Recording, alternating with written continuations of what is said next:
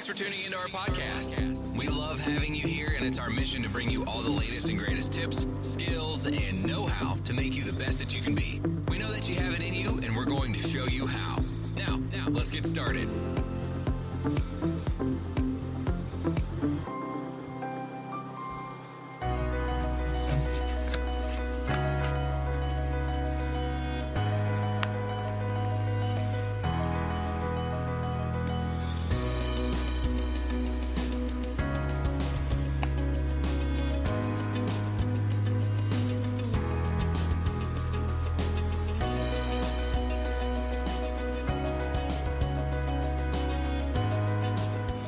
Well, hi again, everybody, and welcome back to Anti-Bullying 101. This podcast is designed to create awareness about the bullying epidemic and provide teachers, administrators, parents, and even students information about the dangers of bullying and why we have to take a comprehensive approach when dealing with the problem. My name is Jim Burns. I'm your host for the show. I'm a retired high school administrator with over 40 years of experience in education. Currently, I'm a college instructor, and I've designed the Bully Proof Classroom, a graduate course that provides my students with permanent help, not temporary relief, as they battle the bullying epidemic.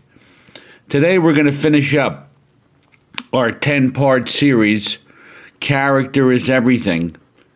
And we're going to be talking about the quality today of compliance.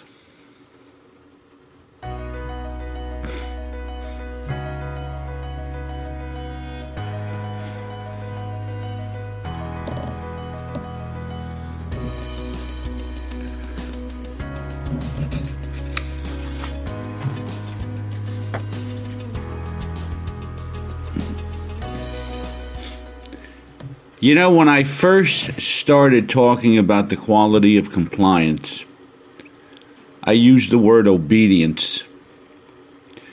I got such a negative reaction from teachers and parents that I had to change the name of the quality from obedience to compliance. It seemed as if obedience was too strong, or parents and teachers were offended by it, or they likened obedience to dog training. Now, I still don't think there's anything wrong with the word obedience. 30, 40 years ago, we demanded obedience from children. And we look at this as an action. We look at the word compliance as an action. I look at it as a quality and an attitude. Today, we can't even use the word and obedience, the word obedience, and it just turns into seems like the last thing that we get from children. Years ago, it was the only thing we wanted. Today, it's the last thing we get. Now, what's the definition of this word? Compliance is when a person does what he's told, when he's told to do it with a good attitude. And willfulness is the opposite of the quality of compliance. Now, there is an attitude that's associated with compliance that we have to demand from children. The attitude really is cooperation. You're doing what you're told when you're told to do it with a good attitude.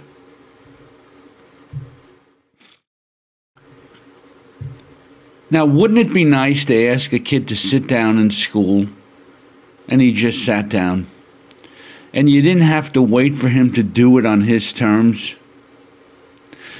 Why is it so hard to get children to be compliant? Why is it so hard to get them to comply with the instructions from adult? Well, first of all, it's the natural tendency of a kid to want to explore and do things. Their natural curiosity is always at work, and they believe, at a young age they can do and say just about anything they want. And that's the same thing with their speech. Freedom of speech is not the freedom to say what you want, but the wisdom to say what you ought. And do you honestly believe that that's not a taught behavior? We have to teach kids that. Now, a parent's first job is to teach their children the word no. And if children don't understand what they can and can't do, and they don't understand that the word no means that there's a boundary here, and if kids don't understand that the word no means that you can't do it, and they aren't taught that word, and they aren't corrected for noncompliance, what will happen? That they will draw the conclusion at a very young age that they can do it, and they can say and do what they want. That's private logic. You can do and say what you want until you're corrected. Once you're corrected, you have to stop it, and sometimes we have to evaluate, even as adults, gain and loss. In other words, what am I going to gain and what am I going to lose from doing what I do? And with a kid, if there's no loss for his noncompliance, what's going to happen is he's going to keep doing it, and because he's not corrected for it. Believe it or not, kids will draw this conclusion at about the age of 2 years old. Can you believe that? And it's one of the reasons why everyone talks about the terrible twos. Children are starting to walk around at that age, and they have natural curiosity and want to explore just about everything, like a hot stove or an electric outlet. They want to pull on the dog's ears or change the channel on the TV set in the middle of a show, or go into a cabinet, and more importantly, if they're not corrected for their non-compliance, they'll begin to believe that there's nothing wrong with what they're doing. Compliance. We all have to comply. We all have to listen. We all have to do what we're told when we're told to do it. We all have to cooperate even though we disagree. We all have to do this.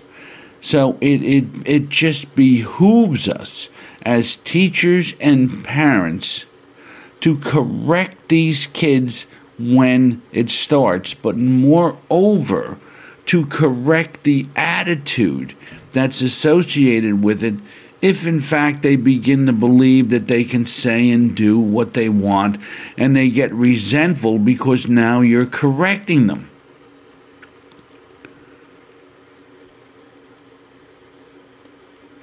If a kid doesn't understand the word no and he's not corrected, they absolutely will believe that there's nothing wrong with what they're doing. Then suddenly, out of nowhere, mom and dad get to the point that they're fed up with their kids' behavior, and they start to take things away or start to scream the word no, which leads to the child crying and throwing temper tantrums. And that's kind of, believe it or not, that's kind of the scene that you get when you're dealing with noncompliance. And believe me when I'm telling you, screaming is not a consequence. You could scream at kids when they're 2 years old, they might cry. Scream at kids when they're 9 years old, they might laugh at you. And that's just the way it goes. Screaming does nothing. Yelling, screaming, a good talking to, a Father Flanagan talk, all of it doesn't work. Consequences work when there's an association between the behavior and what's going to happen if you don't comply. And I'm not sure where parents got the idea, or teachers, or any adult, that they can rationalize with a 2-year-old and make the kid understand that what they're doing is wrong, and almost trying to make them understand adult reasoning. The truth of the matter is they can't. But these same children enter preschool and kindergarten and are behavior problems for the teacher from the get-go. It's amazing. These kids can't share, stay in their seat, follow directions, or take turns. And when they're disciplined for noncompliance, they scream and carry on like someone is cutting off their right arm. The teacher then begins to believe that there's something medically wrong with these kids, like maybe they got ADHD or ODD. In reality, all this kid ever had, and he was never taught the meaning of the little word no when he was little. And oftentimes when parents start to hear that their child at a young age, 7 or 8 years old, is a behavior problem and we don't know what to do with them,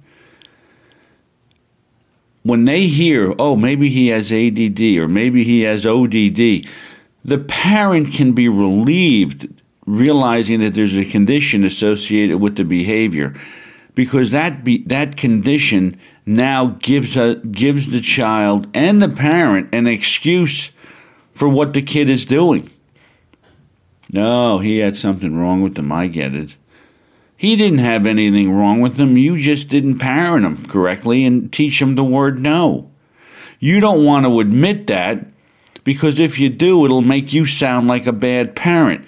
The hardest thing to come to terms with is when you start to see the end result of your handiwork when you're a parent.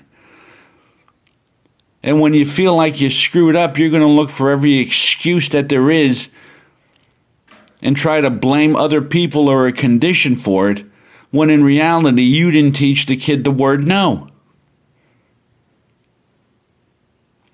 This is where we're at, folks. And you can't allow noncompliance to continue. You can't. You have to sit on kids and make them because by the time they get to middle school and the time they get to high school, if they don't want to listen, they're going to get themselves suspended. They're going to have trouble. And they may grow up thinking that they can say and do what they want. And ultimately, that could end up putting them in jail if they're not careful. Do yourself a favor. Take this quality seriously. Take it seriously. Start to teach it. See it as a quality. And do yourself another favor. Discipline for attitude, not just for noncompliance. Because kids can comply and have a crummy attitude. This is an important quality. Use it, teach it to your kids. My name is Jim Burns. Thanks for listening to Anti-Bullying 101. Do me a favor. If you like this podcast, let's give it to somebody else. Let them listen to it. Send it to them. Visit my website, www.bullyproofclassroom.com. You'll find a host of different things there that you'll really like. And I think that if you need to take a course, if you want to get some product to start the school year off, that's there for bullying and behavior issues. And we got some great free stuff there too. So do me and you a favor. Check out the website, www.bullyproofclassroom.com. Once again, my name is Jim Burns. Thanks for listening.